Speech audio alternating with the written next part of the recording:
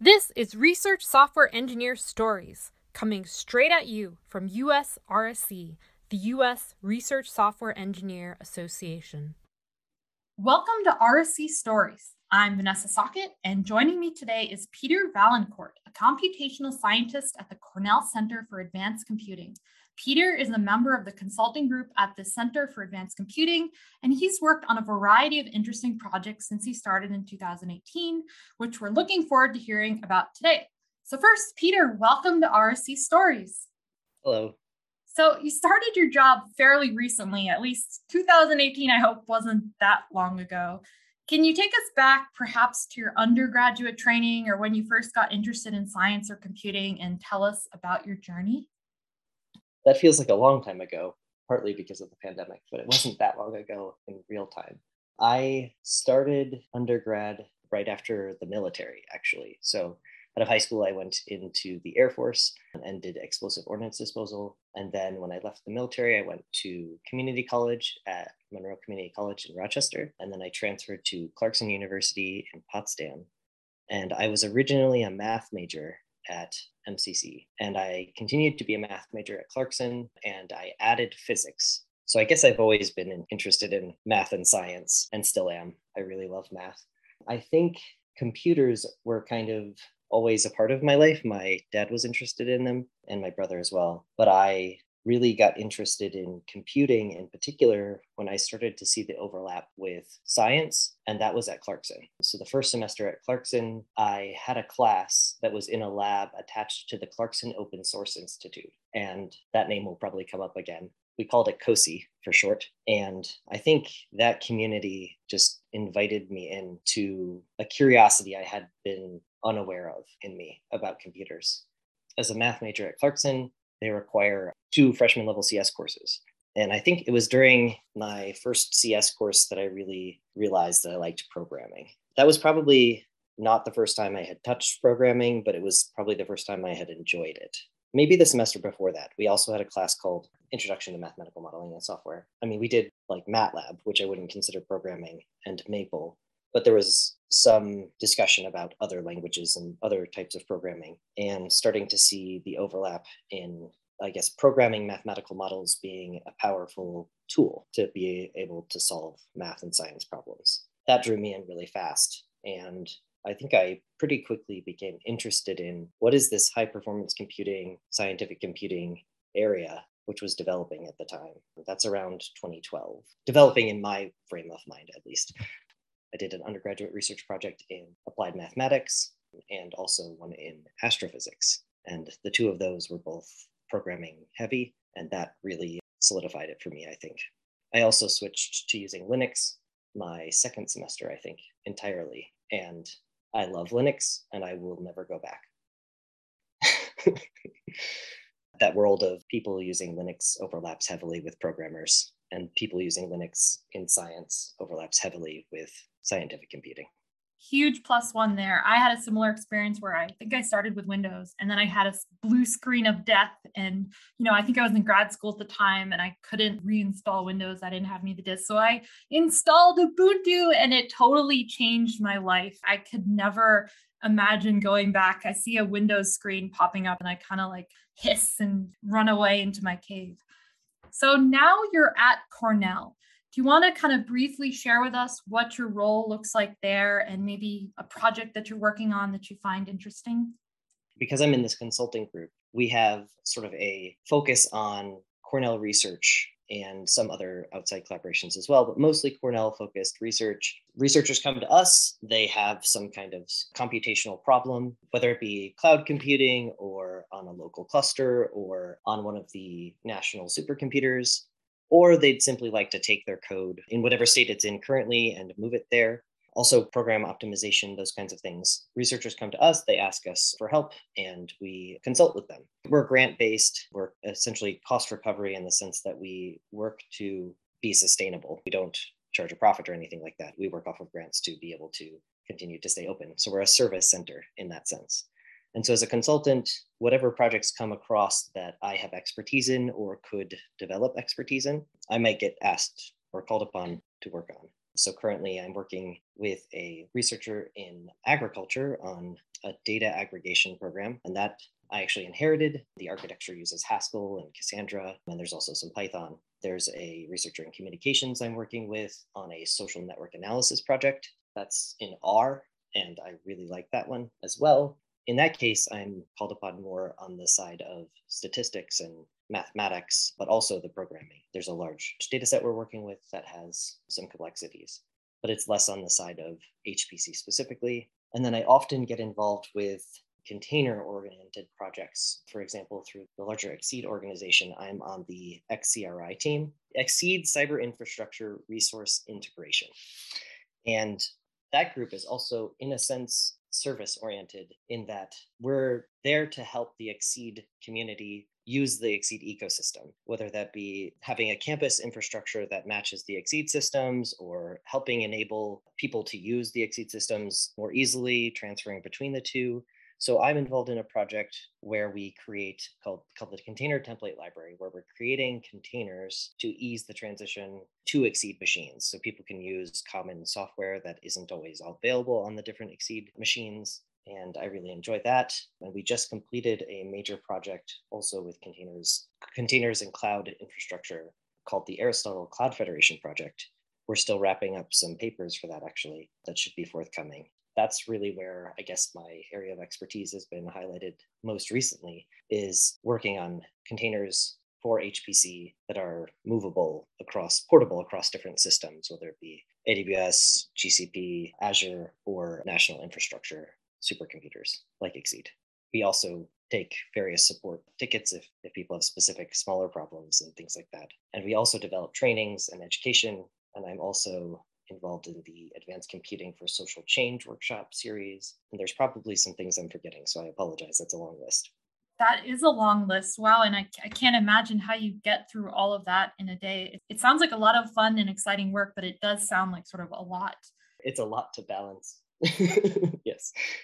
So, notably, you did most of your training before a research software engineer was sort of a known thing. So, back in, I guess, 2012, 2013, there was work going on in Europe. It wasn't really a thing yet in the US. How did you discover the United States Research Software Engineer Association, USRC? How would you define a research software engineer? And do you consider yourself one? I do consider myself a research software engineer. And I think it's interesting to answer this first before defining it, because the title in and of itself, I think, is appealing. I like research a lot, and I like software a lot, and I like building things. And if you simplify the definition down to those three things, then that covers a broad category. I've said before, I think in discussion, that I really like the idea of being a computational scientist, because at my core, I'm really a scientist more than an engineer. If you had to give me the choice between building something and thinking about something, you'll find me sitting down thinking about something instead of building it.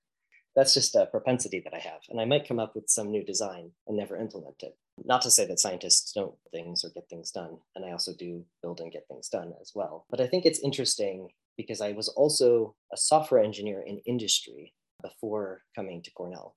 And during my time in industry, there's a very clear definition of what a software engineer is. And I think academia has a very clear definition of what research is, and maybe what a research associate is and does to some extent. It may vary by discipline. But the definition of a research software engineer, I think, is broad enough to encompass those different kinds of inclinations towards research and towards developing software, because in the end, folks who are developing software for different disciplines in domain sciences may end up falling into these categories, even if they're not necessarily trained in software engineering themselves. And it was strange for me, I think, coming from industry to Cornell, even though I've already admitted an inclination towards research. It was strange because it was enlightening to realize how much of those techniques and tools that I learned as part of the tools of the trade of software engineering are really necessary in research today. I was shocked how far we've come from when I was doing undergraduate research to now, where software packages really are maintained by researchers to a large extent within the research community. And there are different standards, maybe different processes or policies that people tend to follow as compared to industry, for sure. But you may have someone who's a chemical engineer maintaining the core package for all the folks who are running HPC. That was a random example, but I do know a researcher in radio astronomy who is maintaining one of the core packages for searching for pulsars. And I was interacting with him through a pull request one day, and that's when I realized this is very strange. This astrophysicist, astronomer, I know him mostly through GitHub, and I would typically think of that as maybe like a software engineering type of activity. And yet, it's one of his core parts of his job. Developing software, it's almost always research oriented. Even if I'm not focused on the development of software as the end goal, I end up being a software maintainer in a lot of different forms just by the very nature of the world that we live in. I think that is ultimately what led me to discover the US RSE's group. I was already involved in research software development through my work at Cornell for a while. And I'm trying to think exactly when I discovered it, but it was sometime during the pandemic. I stumbled on the Slack group and or a webpage or maybe several and realized, oh, wow, there's a whole community of other people. And I think I had already interacted with a number of folks in this community without realizing there was a formal organization.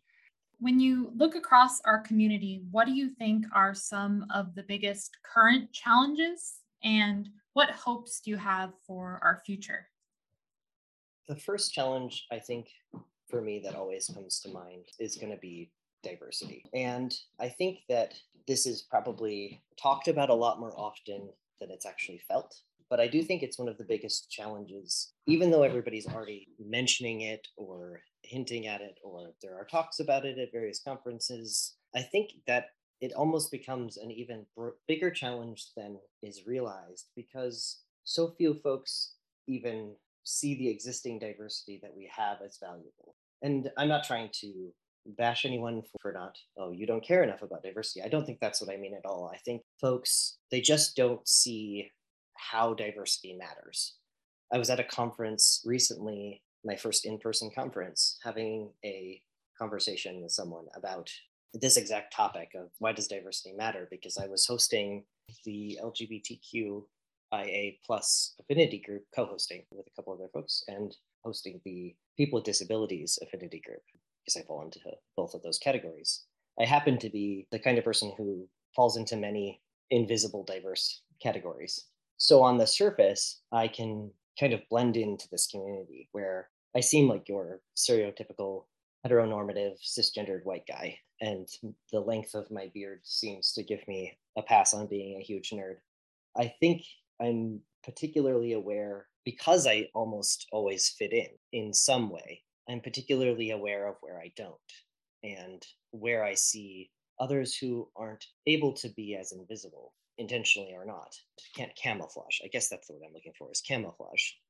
Animals that can camouflage themselves, they don't damage themselves or functionally change themselves by changing their outward appearance. What's inside is all still the same, and they're not a different animal or a different, categorically different, because they have a different outward color. This is a bit of a tangent, but I think it's really relevant here.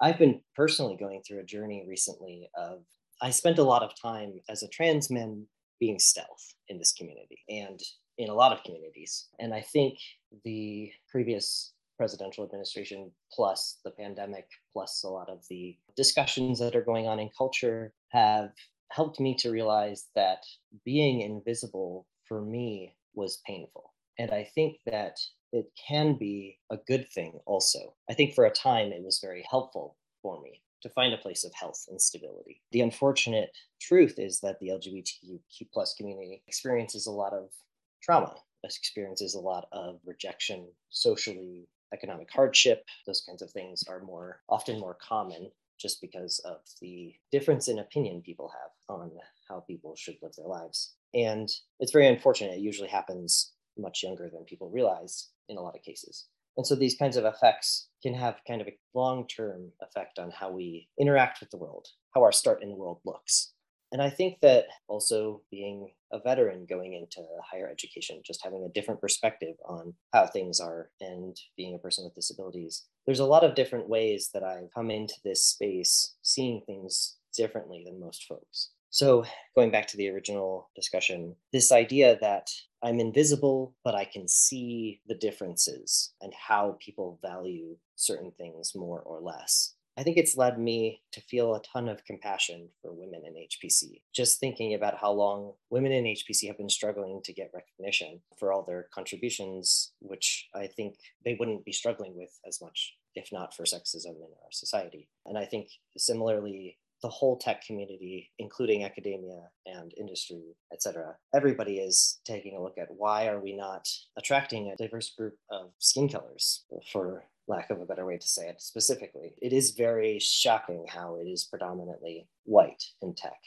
There's no real functional reason in my mind. I just don't see why it isn't seen, I guess, as such a dire problem as I often feel like it is, just looking around. Because studies have shown that diverse teams do better. Diverse groups tend to perform better than those lacking diversity. And sometimes there's a bit of a cop out in the discussion that maybe people aren't interested. And I mean, my own story is I wasn't interested until I was exposed. And I think I had to be exposed in a way that it related to things I was interested in. And I think so much of white male culture has made connections to the technology industry so that it's very easy for white males to see, oh, that fits for me. It doesn't mean it doesn't fit for them. That's great. It just means I think we're not making the connections to a more diverse range of cultures. We're not making these tools and experiences that we have that are universally, in my opinion, universally interesting and curious. We're not conveying, teaching them in a way that encourages a more diverse set of folks to be interested. And I don't mean people aren't trying, and I don't mean people aren't passionate about it. I guess that's part of why I really like being involved in the Advanced Computing for Social Change workshop, because it's taking a perspective of things that matter to diverse individuals and inviting them to use advanced computing for solving those kinds of research questions, whether it be from the faculty side or the student side. That's why I see these issues around diversity in particular, especially recruitment and retention being very important and often overlooked as much as recruitment, being kind of a focal point, and not recruitment and retention for the sake of numbers or for the sake of checking a box or feeling good about oneself, but because diverse perspectives make such a huge difference in the types of work that we're doing.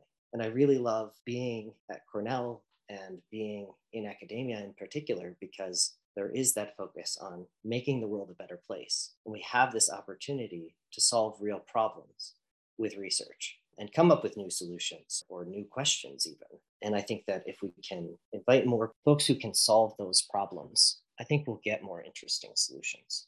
That's been my experience. The thing that I see as hope on the horizon, the hope for the future that I see, it really is the folks I see entering this field. I was very, very inspired by affinity groups at SC21. Also by working with students I've mentored through the RU program at Cornell, just seeing the energy and the excitement of students surrounding things that we often don't see as important to change. They won't settle for less than better. And that goes for, I think, technical issues as well. Students often surprise me, something I might not think is that important, but they're very curious about, and they go look into it and they bring it back and they say, actually, we can fix this really easily, just because they took a couple extra moments to find a better way. That's really interesting. I feel like I'm hearing you say on a high level two things, and it's almost a chicken and an egg problem, which is possibly why we're not making progress on things very quickly. So, on the one hand, you're saying that people are drawn to solve problems that are important and interesting to them. And because we've had this very sort of vanilla, undiverse culture, we're not really doing a good enough job, like naturally attracting a diverse set of people. And then because of that, we don't have good representation of different groups. And then, of course, that drives forward the problems that are worked on and what's important. Goes back even further. I don't know if you listened to, we had an RSC Stories episode with Robin Wilson, and we talked quite a bit about disability and diversity. And he brought up the fact that there are 100% people out there in our community with either disability and or they fall into diverse groups, but they do not speak up. We don't really see them. And it's because of what you said, they're camouflaged or they're hiding. I ask myself, well, why is that? It could be an issue of people not being comfortable expressing themselves and their differences, or being afraid to because maybe there's these unspoken expectations about what it means to be normal or what it means to be an RSE. What can we do better to make this a comfortable, safe place for people to be able to say, this is who I am, this is what I'm interested in, this is what I need? Tying back into what can we do to make the situation better, there's a couple things in my mind that I see that would be very beneficial. One of them is going to sound odd, but I think there should be a PhD program that is specifically focused on a degree in computational science and engineering that doesn't require you to have a domain science as your focus, or doesn't require you to have a particular application in mind when you apply, or doesn't require you to meet the expectations of some other degree program in order to fit in. I think it's starting to go that way. And I think that there's been this focus for so long that the software is secondary to the science in so many disciplines. I'm thinking of physics in particular, just speaking from personal experience, not saying that's all physicists, but there are physicists out there who don't see software as important at all, whether because they're theorists or because the students write the software and the physicist does the physics. I think having that recognition of this discipline as a discipline in its own right, cyber infrastructure, whether it be for cloud or for high performance computing or just for your laptop, software engineering for those variety of platforms is important across the board for science. And it's important in its own right, and it's different. It's different than industry software engineering. And I think any research software engineer that you talk to knows that if they've had experience with industry, they can say, yeah, this is definitely different. And I know that there are industries that are research focused that also use those kinds of philosophies. But to a large extent, the general scientist is not able to escape software anymore. Having this discipline be recognized at the level of its necessity that it has reached in our world for answering real problems in science, especially large scale problems, especially things that require heavy computation, students are becoming required to learn more and more software engineering in order just to get any degree.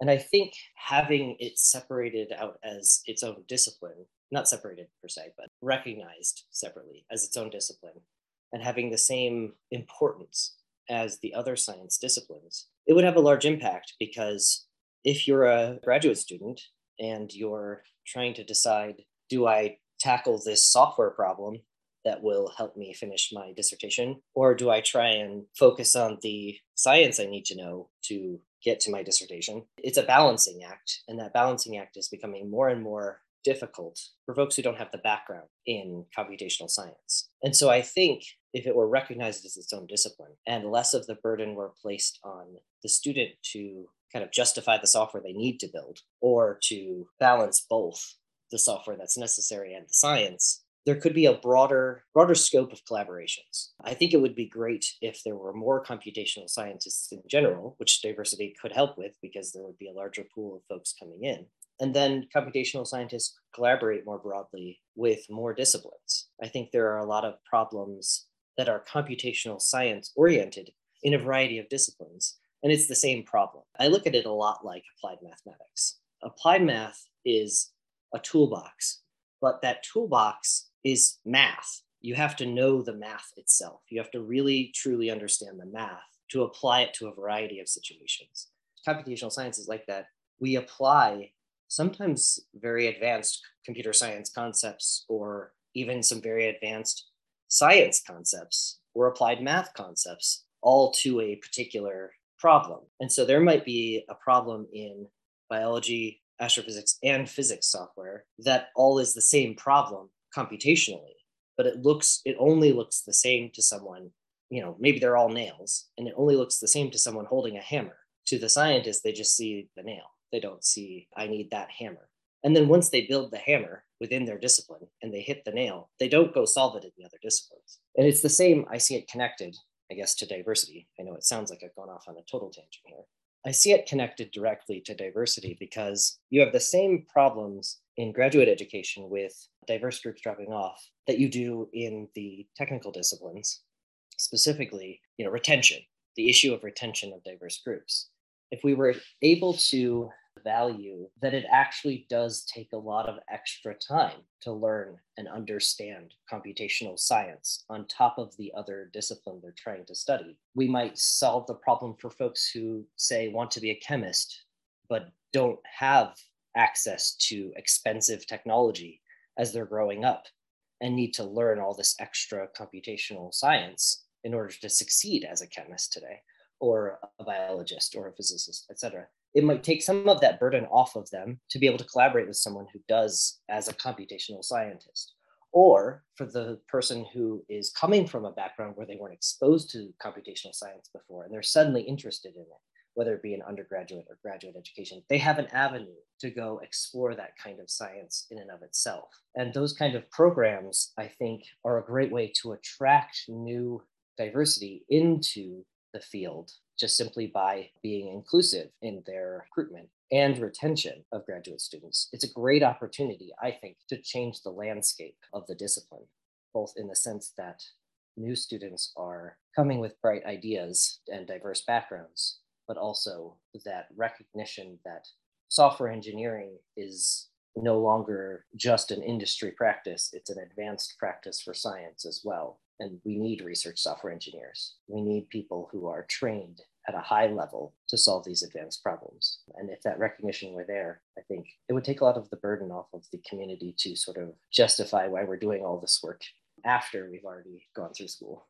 That's really interesting. So everything that you just said about computational science, and you sort of hinted this at the end, you could literally switch in research software engineer. There needs to be a program for research software engineers to just learn skills to be a research software engineer, which overlap a lot with computational science.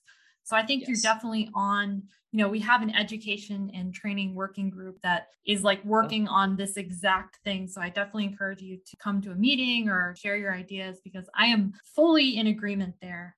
I also agree it's a cool idea, and I think it would definitely work to tackle the diversity problem by way of ensuring that there aren't so many barriers to entry, that we're not losing people on the way, so that the people that are in the community eventually will be a larger set that maybe just wouldn't have had the opportunity to even try it out, or they would have been pursuing it, but then they would have fallen off at some point.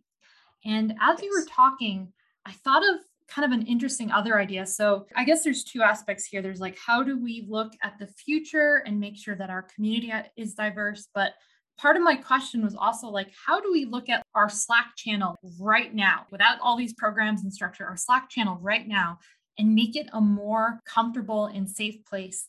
And I had this random idea. What if we spun the idea of a microaggression on its head, and we came up with this idea of a micro compassion? So micro compassion, it sounds like what it is. It could be showing someone kindness, but it also could be almost doing what you did when you joined the Slack. You said, hey, I'm Peter. This is who I am. And my gosh, if the people in the Slack channel were in a room, there would have been like roaring applause. Like the emojis on your introduction were just huge. And so maybe it's sort of like a snowball rolling effect, where if we make the space fun, we are open, we tell jokes, we focus on being kind and having fun, people will have more fun and thus be more comfortable to kind of share their stories and share what they think. And maybe that snowball rolling up of these micro compassions can help our community like right now, so that the people right now that are camouflaged and that are afraid to share what makes them different, they will feel comfortable to do so. Yeah, you're absolutely right. I think I spent a lot of my original answer talking about recruitment and retention within recruitment. Because if you think about someone still in school as being recruited, they're not ultimately guaranteed to stay in the discipline. But I think retention is really what you're talking about. And retention of diverse people, what it really comes down to is the work environment, the culture. And I think that it's very easy to overlook how much effect that has. And one of the things that I would say as someone coming from a diverse background is sometimes I'm painfully aware of the work culture, painfully aware, even in a good work culture. I think there's so many ways that, like you said, just micro compassions go a long way. And I'm personally a fan of Slack. It might be not the best tool for some folks with ADHD. I personally have ADHD. And it can be a nightmare of notifications if I'm not very careful about how I control it. But I love that I have the control. I love that I have the settings. But more than that, I love that I can show some emotion on there. There are some other chat programs, obviously, that do this, but just this idea of being able to express emotion with our text has gone a long way, I think, for me during the pandemic to not feel so isolated and alone. But in particular, I think it helps other people feel welcomed in. I thought it was really interesting that you mentioned my introduction because that moment for me was really encouraging in USRSE Slack when I had thought about giving this introduction for a long time. And just for context, in case anyone hasn't seen it and is listening, I was open about my diverse background, being a veteran, a trans man, and other diversity, person with disabilities and things like that. And just that I have a different socioeconomic background. I'm in a space where I don't have a PhD. I do have some graduate education and I'm working on one part-time, but not yet at the PhD level. And so I'm kind of this like coming at things from a lot of different angles. And I wasn't sure how folks were going to respond, but for me, it was important to create an open, welcoming space. And I started realizing that with my students, if I give them a welcoming, comfortable space, the moment they come in, I give them some ownership over the work they're doing, and I give them choices. I say, these are the things we need to do. We can't choose whether or not to do these things. This area you could explore, and I could go explore this other area, or you can work on this while I work on that. Like, what are you most interested in? They feel kind of invited in. There are ways that we can treat each other, and that's even just kind of in a mentoring relationship, but even in a collaboration relationship, we can create these kind of spaces where in subtle ways we're saying, who are you? What are you interested in? What do you want to do? Let's work together. And I really see that as collaboration. And ultimately, these things like, by the way, I'm trans, and just being like, cool, thanks for sharing. If that's not you, that's fine. You don't have to agree with me in your personal opinions on whether or not I should have transitioned or what, but you could at least recognize that my life experience is different than yours. And maybe there's some things I might see differently, and that's okay. And we can still kind of have that open collaboration. Or if you're really interested, say, I'd love to have coffee and talk more with you about it. But in those situations where you're not the person coming from a particular diverse category, just inviting others in who are diverse and welcoming them to share maybe a bit of emotion or a bit about themselves, opening it up a little bit to feel more like a community, I think goes a really long way for diverse communities because we have experienced marginalization, because we have been pushed to the fringes, because we've been told we don't belong somewhere. And maybe it wasn't this community who told us that yet, but we don't know yet until we're welcome. And so I think the opposite, I'll say, of a community that's lacking in diversity is a community that's welcoming diversity, a community that's inclusive. And that's one of the reasons why I really like not just diversity and equity, but diversity, equity, and inclusion as a concept. Inclusion means everyone. And I'm actually quoting Linda Ackley when I say that. She said that to me. When I told her that I was trans, she said to me, well, you could have just been a white male and that's okay. You can still work on this diversity, equity, and inclusion because inclusion means everyone. And I really love that concept. The part I'd like to focus on is that the life experiences that we've had, whether they were moral or not in your opinion, isn't really relevant to the workplace. What's relevant is having a good, healthy, welcoming community. And I think that people who disagree on a wide range of things can still be good collaborators, good colleagues, good friends, good coworkers, so long as we're all interested in the aim of being inclusive. Totally agree. And Peter, if we ever get out of this pandemic, I would love to get coffee and hear about your life experiences. Peter, it was such a pleasure to have you on the show. I wish we actually had more time to keep talking about some of these things. And maybe we should probably make a venue for doing that because I think a lot of others would enjoy these conversations too. And I don't really see them happening, even really in the DEI working group where there's a lot of talk about, okay, let's get speakers and that kind of thing, but we don't really talk about our life experiences. And I think that's something that we should do. So thank you so much for being on RSE Stories. And let's work on those micro compassions in our Slack. What do you say? Yeah, absolutely. Thank you for having me. And yeah, definitely. I have an idea for how we can have more of these conversations as a group, but I think that would be a follow-up conversation for sure. Thank you. Awesome. Thanks, Peter.